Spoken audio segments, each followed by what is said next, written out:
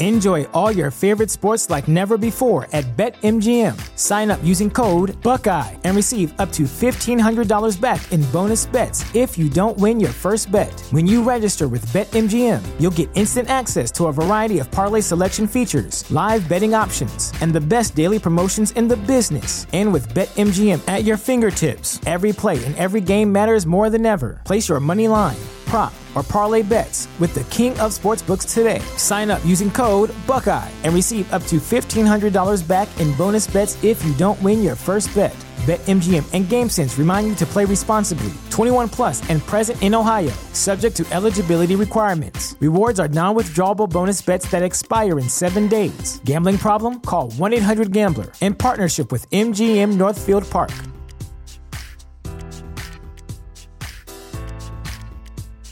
I've never been this nervous in my life. Greetings from Long Time No See, the podcast. Every week, we'll be inviting two blindfolded comedians to answer a series of questions about their careers, lives, and opinions. Now, let's remove those blindfolds and start the show. Hi! What would your opening line with your celebrity crush be? Loved you in Harry Potter. Worst date you've been on? A man bit my neck mole off once. You did what? A man bit my neck mole off. Oh my God, Jack almost fell off his chair. Be sure to follow and subscribe to the podcast. So you want to be a rock and roll star?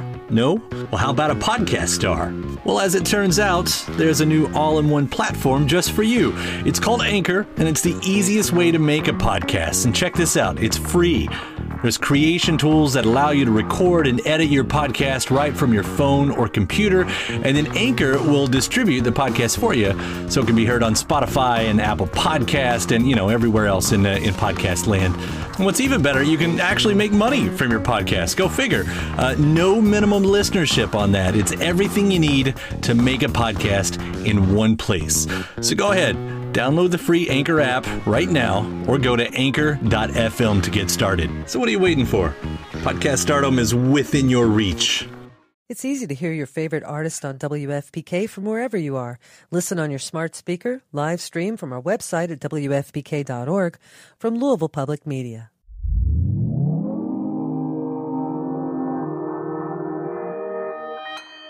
Consequence Podcast Network.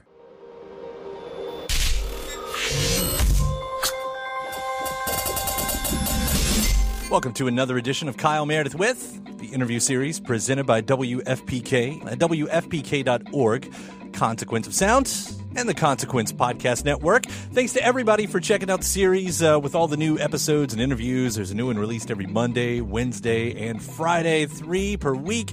Always appreciate you listening. Always appreciate you leaving comments.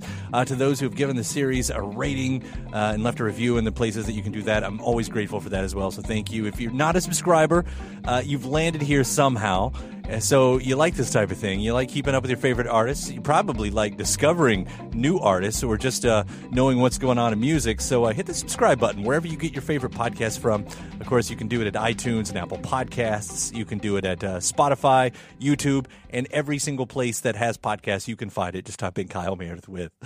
I'm Kyle Meredith. Today, my guest, Archers of Loaf. I'm talking with Eric Bachman. I'm going to say the band are back. They've, of course, kind of been back, and they reunited back in 2011, 2012 for tour, but it's taken till now, till this year, for new music. And I'm going to be talking with Eric about why they came back, what brought them back, nearly a decade ago, why it's taken so long, and what this new music means. From the first single, Raleigh Days, we'll get the backstory on it, on the lyrics, on the music. We'll also hear what to expect from future music. Is there an album? Is it a single series? Eric's going to tell us all of that. We're going to hear what it means to write Archers of Loaf music. Now, if you followed Eric Bachman's career since the band broke up in the late 90s, he went on to found Crooked Fingers. He's had a great solo career, both with beautiful music that doesn't exactly sound like Archers of Loaf. So when he puts the clothes back on, when he takes the character back out of the box, and that's something he's going to tell you about right there too, what does that mean? What does it feel like to write specifically, not just for Archers of Loaf,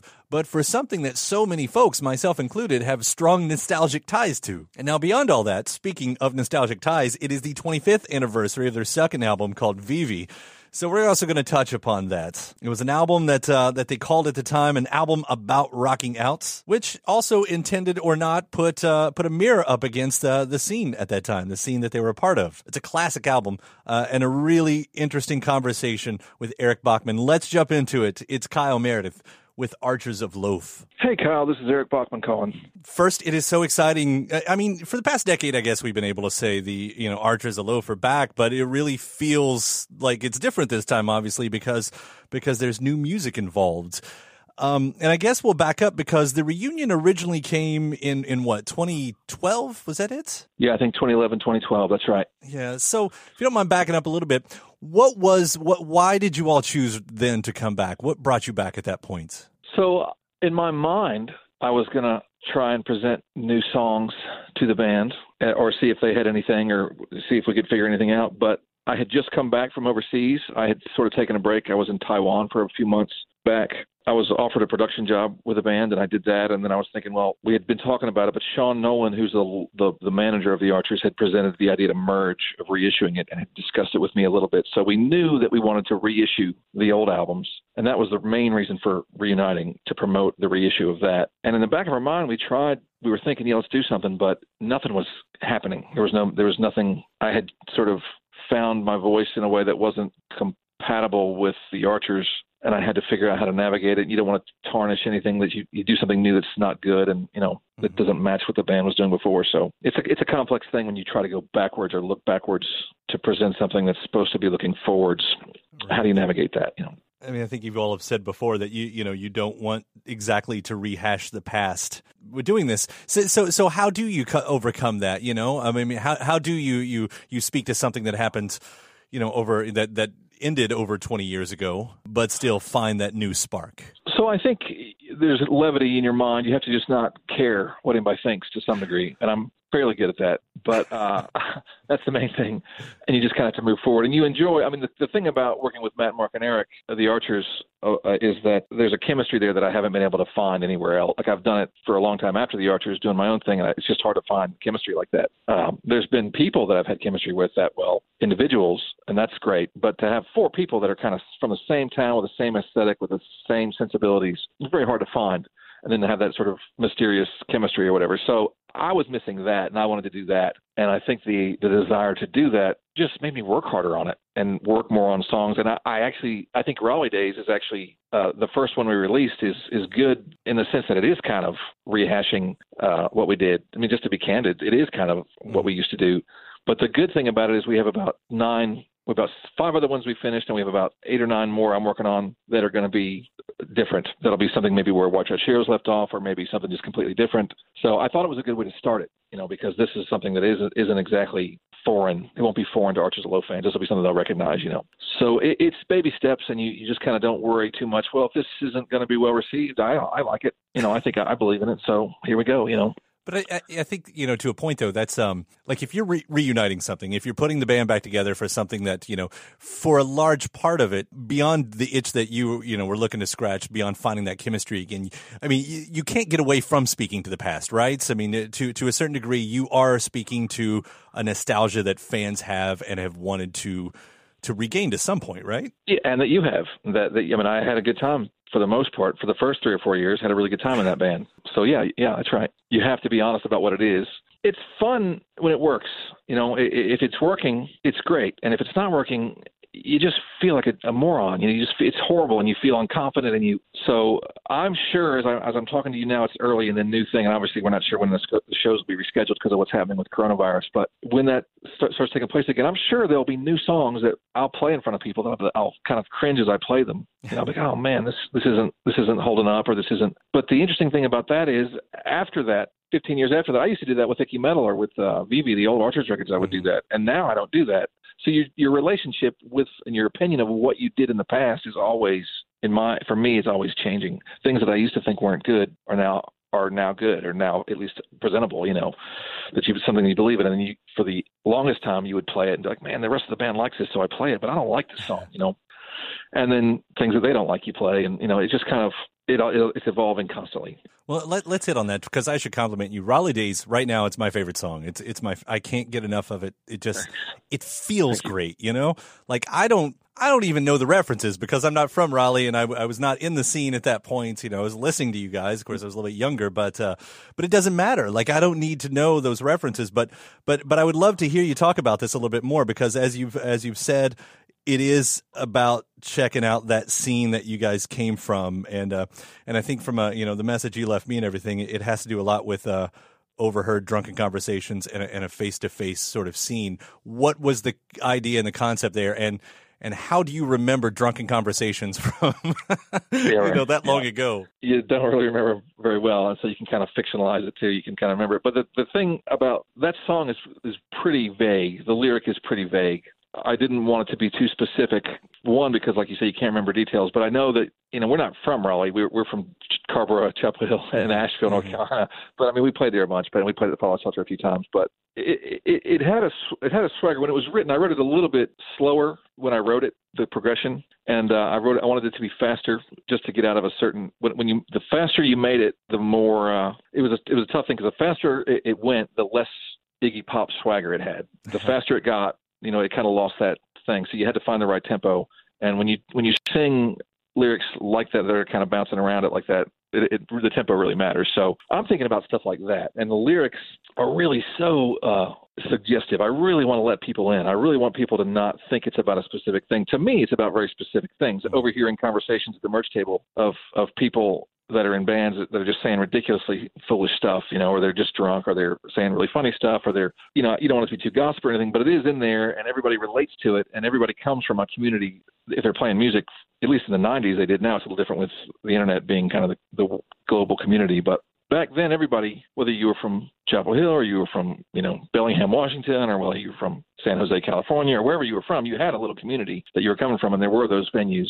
So I felt like it would be a universal appeal that way. Mm-hmm. But I also, it's essentially, am gossiping. You're kind of just talking about kind of people saying stupid stuff, and you don't put a name on it because you don't want to talk trash about anybody. But but it's that, Well, we put so much myth on the past, and especially pre-internet scenes, the way they're talked about and everything. So I completely get what you're saying. Obviously, here in Louisville, we've got our own history with those moments too, and I had mine, growing up. But there's something about hearing someone from one of those mythological scenes, those legendary scenes, however you want to paint it, kind of crack that door a little bit and let the light in. Yeah, I definitely wanted it to be relatable, and I think what you're saying is right, where it's very. Everybody comes from. If you're a music fan and you're from a town, that town has the same kind of gossipy humor, thing that you can look back on and kind of laugh at. But there's no doubt I overthink this stuff. You ride it to a point and you have to kind of unravel. You want to keep it straightforward, and you want to keep it. You don't want to override it. You don't want to make it too specific so people can still get into it. So it's a funny thing. That's an exercise in leaving stuff out. And Archers, a lot of Archers of Wolf music is lyrically is leaving stuff out. Well, it's a perfect rock song. I'll say that. Just as far as I feel, anyway. So since the Archers left and everything, you've had sort of the dual life. Whether it was Crooked Fingers or your solo stuff.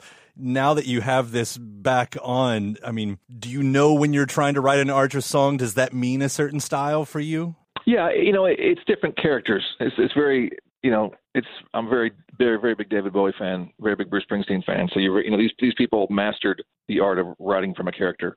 Even Townes Van Zandt, everybody really that writes well. That you kind of at this point it's very nothing's easy, but it's very clear that what I have to do to get a song written for the Archers is sing from this guy that hates commerce and hates Walmart and is bitter about his relationships. That guy is a real part of my personality. Mm-hmm. There's that part about me that's accurate. But if I'm writing a Crooked Finger song or a solo song, I'm writing from a different character. I'm writing from a different part of my personality. And so it's at this point they're kind of compartmentalized, but there is some crossover. And I think there's melodic sensibilities that are in all of it that I can't avoid, that I can't even hear.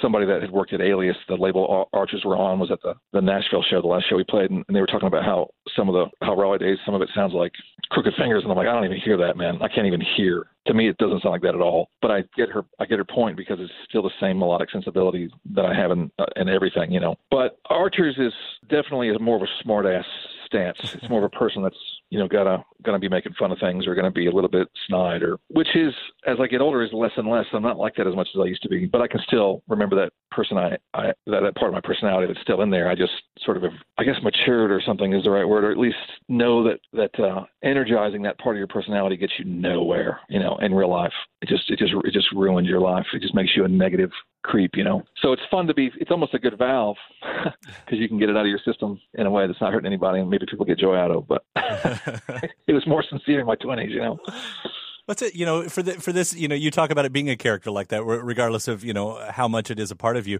Does that mean this character was put away in the box for this long and you kind of brought him back out for the songwriting? Does it feel like that in any way? Yeah, it does. It feels like that. And it feels like, it doesn't feel insincere or anything. It just feels very, it's more fun kind of because you're not attached to it as much. Writing, when you kind of just, it's so difficult to do something good. And if you write 10 things, if you get 2 of them that are okay, I feel like it's just very difficult, and the bar is set so high with people in the past and other artists. And so it's hard to, when you're asking a question like that, it's almost like if I answer it, I ruin it. Right, if I know the answer to it, it kills it or something. So I just try to write from a perception I know, a personality trait that I have that I can hyperbolize. Right. And, it was not exercised in all those years doing Crooked Fingers, but it's still there. And to bring it back out wasn't that challenging. It was just more, do I want to bring it back out? Do I want to do that? I'm personally glad you have so far. Yeah, you can do it. I did it, so I obviously was okay with it. But So what does that mean for the rest of the songs then? I mean, you said, Rally Days, it does kind of pick up where you all left off, but you're saying also that we should not expect that from some of the other ones? Well, there's certainly more. It's all rock, none of it's going to be. There's one song that we did that we always go into the studio with like 5 or 6 songs. We're going to be doing that again later, and we have one wild card where we just kind of leave it. Let's not arrange this here. Let's just build something in the studio because it's fun to do that, And everybody at this point, all of our past idiosyncrasies and relationship problems are gone because we just have had so much time and perspective that we kind of get along really well now. So it's very fun to work in the studio, which it didn't always used to be. But I would say that it's all guitar, bass, and drums. I went into it thinking I don't want to do anything where I have to bring more gear. I want to carry my 2 guitars that I use, maybe bring that little keyboard I have, and I kind of wanted to make sure that it was all within that. But that's an infinite thing. You can still do anything with that. But I think there's some that are equally, rocking, equally kind of fast and have that swagger. There's some that have that, but I think maybe the tonality of the guitars are a little different, and maybe the E.G. and I, Eric Johnson and I, spend a lot of time before even presenting it to Matt and Mark. We send files back and forth, and I'll send him a song, and he'll write his guitar part, and I'll say, well, I'm going to change my guitar part to do this over the same chord progression, and he'll change his, and we just kind of have a dialogue that back and forth. So there's levels at which that stuff varies, and the more we spend time doing that, the further it moves forward. So I think there's going to be some slow ones, and there's going to be some even faster ones. I'm working on one right now as I was working today on one that I'm trying to finish. And it started off really fast, and now I've slowed it down, and I'm about to speed it back up. It just takes time, So what I have written, it might even change when I present it to Mark and Matt and Eric. They'll see things change, What's the plan from there, though? I mean, is it still just going to be singles like this? Because it doesn't sound like you guys are like wrapping up the album or anything. No. And we didn't. I mean, in this day and age, man, we didn't really want to do that because I think we just wanted to put out digital singles every 3 or 4 months just to have a reason to play, and have something to promote. And because the internet is so fast and Spotify and all this stuff, all the worlds that changed, and we just kind of wanted to do that. Putting together an album was causing me to have a writer's block. I couldn't. That's part of one of the previous questions you answered, why we brought it back. I couldn't figure out how to write songs for it because I just didn't want to write an album. I didn't have I couldn't use that character or that perspective to write 12 songs, 14 songs, and 50, whatever it takes, to make an album. And so I ended up just therapeutically saying, well, just write one and don't worry about it. And they started to come out, So I thought, well, that's how you do it, man. That's how you beat your writer's block with this. Just write singles, And so now it's a matter of we'll just put out a few singles, maybe even a few 7-inches, and then maybe in a year or two, maybe if there's enough, then Merge might put out a compilation or something. Yeah. Or whatever, but it wouldn't be a cohesive album, and that could change, of course, if something happens creatively where it comes together. But when I start thinking of it that way, man, I just shut down. I can't do it. So for whatever reason, I'm not complaining. I mean, whatever just keeps the faucet on. It's it's better than the alternative, sure. Yeah, it's still songs, and it's still, I mean, in a way, it's almost more rewarding because there's always something new. It's not like you put out an album and then like 3 years later there's another album. Mm-hmm. It's just like we'll try to keep putting out a new sounding thing every 2 or 3 months, 3 or 4 months, whatever. Personally, it keeps me closer to the song. As you were saying, with streaming the way it goes, I mean, everything does come and go so fast. You don't, even as an album fan, you know, I'm an album fan, it's not like I spend as much time with an album as I used to or anything like this. So this, I know this song. I get to live this song, you know, I get that. Yeah. Yeah, I love the idea of. I mean, I'm like you, where I don't really listen to singles per se. I like albums, and I ritualistically listen to an album. I'll put it on and just listen to it. And I love listening to music that way. It's the way I grew up. So, but I just feel like it was really just a matter of the ability, the writer's block. I just couldn't. I couldn't get to a point when I thought album. You know, how do I do this? I know it's just so much to do, you know. Of course, I do it all the time with other stuff, and I should be able to do it. But for some reason, moving backwards and trying to just sort of reinvent Archers or redo Archers, however you want to call it, it was very stifling. I couldn't figure it out. Right. So one at a time, slow and steady, you know. Well, speaking of the past, I'll kind of wrap up with this if you don't mind, because it's the 20th anniversary. You mentioned VV earlier, and it hits 25 this year. And just a quick revisit on that. I was trying to find some old interviews. I think I ran across, it was CMJ probably, where you all were doing one. It's always interesting hearing an artist talk about a record in that moment that was so long ago and what it represents to them then versus what it represents to them now.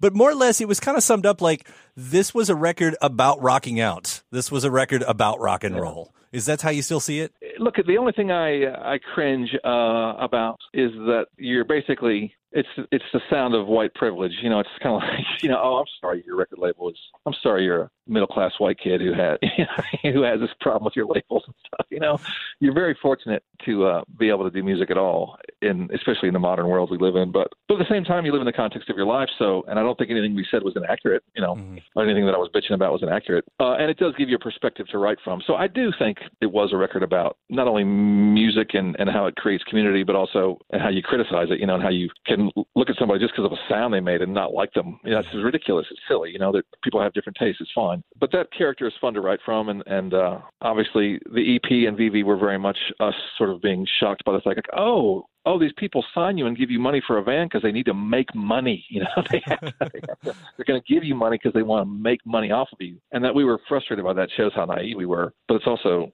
a very honest response. And the music did matter to us, you know, so we didn't want them, you know, using it in a way that was distasteful to us or whatever. And there's a great line in there, too, where you say the underground is overcrowded. And I thought, man, the more things change, the more they stay the same, too. That's Yeah. It's funny. You come on a lyric like that and you feel like, you know, it's the way that started. I'm by myself. For some reason, I stayed after on a European tour. I stayed behind, and I was by myself with like 3 guitars on the London subway system. Mm-hmm. And I just remember having all these freaking guitars, and I'm sitting there, the train is packed, you know, and that's where I came up with the lyric for The Underground is Overcrowded. And, of course, coming up with it and putting it in the song, I knew it was going to mean more than that. But it is funny how things come to you. You know, they're very unintentional. You just kind of have to grab them. Sure. Because now, is there an underground? I don't know. Now, is there anything now it seems there isn't. If there is, we don't know about it, you know, because it's so shoved so far down. Yeah, I guess the internet. I guess that's what I was saying, because there's just so much. There's just so much. And there definitely is still a mainstream. And to me, if there's a mainstream, then there's an underground, you know. Sure. Yeah, no, and I wasn't really, I'm not projecting, of course, just more of a comment of like how in those some ways, you know, a musician in their 20s 25 years ago isn't so different than a musician in their 20s and the things that they would have to, you know, complain about now. Right. So. No, that's true. Yeah, that's true. And it is true. The internet didn't crush it. I mean, it almost just gave it an avenue to be heard. So it's less. It's bigger now, like you're saying. So I don't know what it is, but it's overwhelming. Right. And not necessarily in a bad way, you know. Yeah. There are less staples on the phone lines, on the phone poles anyway. Yeah, and nobody knows the name. Like the last band that existed where you knew the names of everybody in the band was like REM or U2 or something. Right. And nobody knows the band names of Arcade Fire or whatever. They don't know. They don't know they might know the singer or something, but I miss that, you know. I do too. What a sad note to end this on. This music is so fucking good. The new Archers with Raleigh Days. I cannot wait to hear what comes next. I seriously can't. You've set the bar high already, so keep Thanks. going. Thank you very much. We'll do our best. I don't know how it'll go, but we feel, you put it out because you believe in it, so to some degree. So thank you. Yeah, I appreciate you believing in it. Eric, it's been a pleasure talking to you. Thank you so much for taking the time today. We'll see you around, man. Take care. See you around, man. Thank you for doing it. I appreciate it. Take care. Bye-bye. My thanks to Eric Bachman. Archers of Loaf are back. The new single is called Raleigh Days. Sounds like we got plenty more to look forward to after this one as well. So we'll keep our ears open for those. Thanks to you for checking out the episode here. You've made it to the end. Congratulations. Hopefully you enjoyed it enough where you're like, hey, I like these things. I'm going to subscribe to the series. Again, iTunes and Apple Podcasts. You can find us there. You can also find us at Spotify or even YouTube or anywhere you get podcasts from. Just type in Kyle Meredith with. If you can give the series a rating, that's always a huge help. But at the least, would love to have you as a subscriber. And if you find some inspiration, you can say hi in the comment box. Tell me where you're listening from, something you liked about the interview, or just how much you love that Archers of Loaf are back. After that, head to WFPK.org, where I do a show Monday through Friday at 6 p.m. Eastern. It's an hour full of song premieres and music news and anniversary spins and bonus interviews, too. Again, that's WFPK.org. ConsequenceOfSound.net has your music and film news. You can also find me on just about any social media platform at Kyle Meredith. And that does it for another edition. I'm Kyle Meredith. I'll see you next time.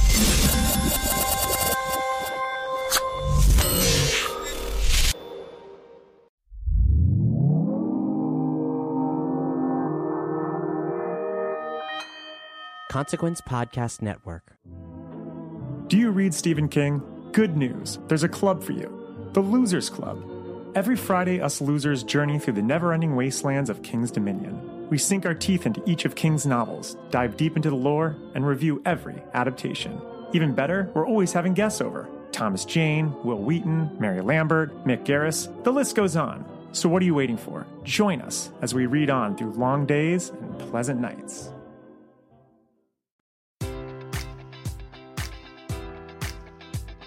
Enjoy all your favorite sports like never before at BetMGM. Sign up using code Buckeye and receive up to $1,500 back in bonus bets if you don't win your first bet. When you register with BetMGM, you'll get instant access to a variety of parlay selection features, live betting options, and the best daily promotions in the business. And with BetMGM at your fingertips, every play and every game matters more than ever. Place your money line, prop, or parlay bets with the king of sportsbooks today. Sign up using code Buckeye and receive up to $1,500 back in bonus bets if you don't win your first bet.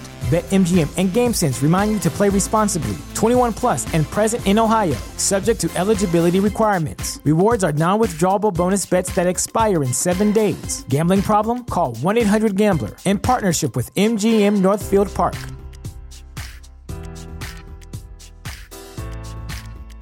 When you visit Arizona, time is measured in moments, not minutes. Like the moment your work stress disappears as you kayak through the canyons. Or the moment you discover the life-changing effects of prickly pear chocolate. But nothing beats the moment you see the Grand Canyon for the very first time. Visit a new state of mind. Learn more at hereyouareaz.com.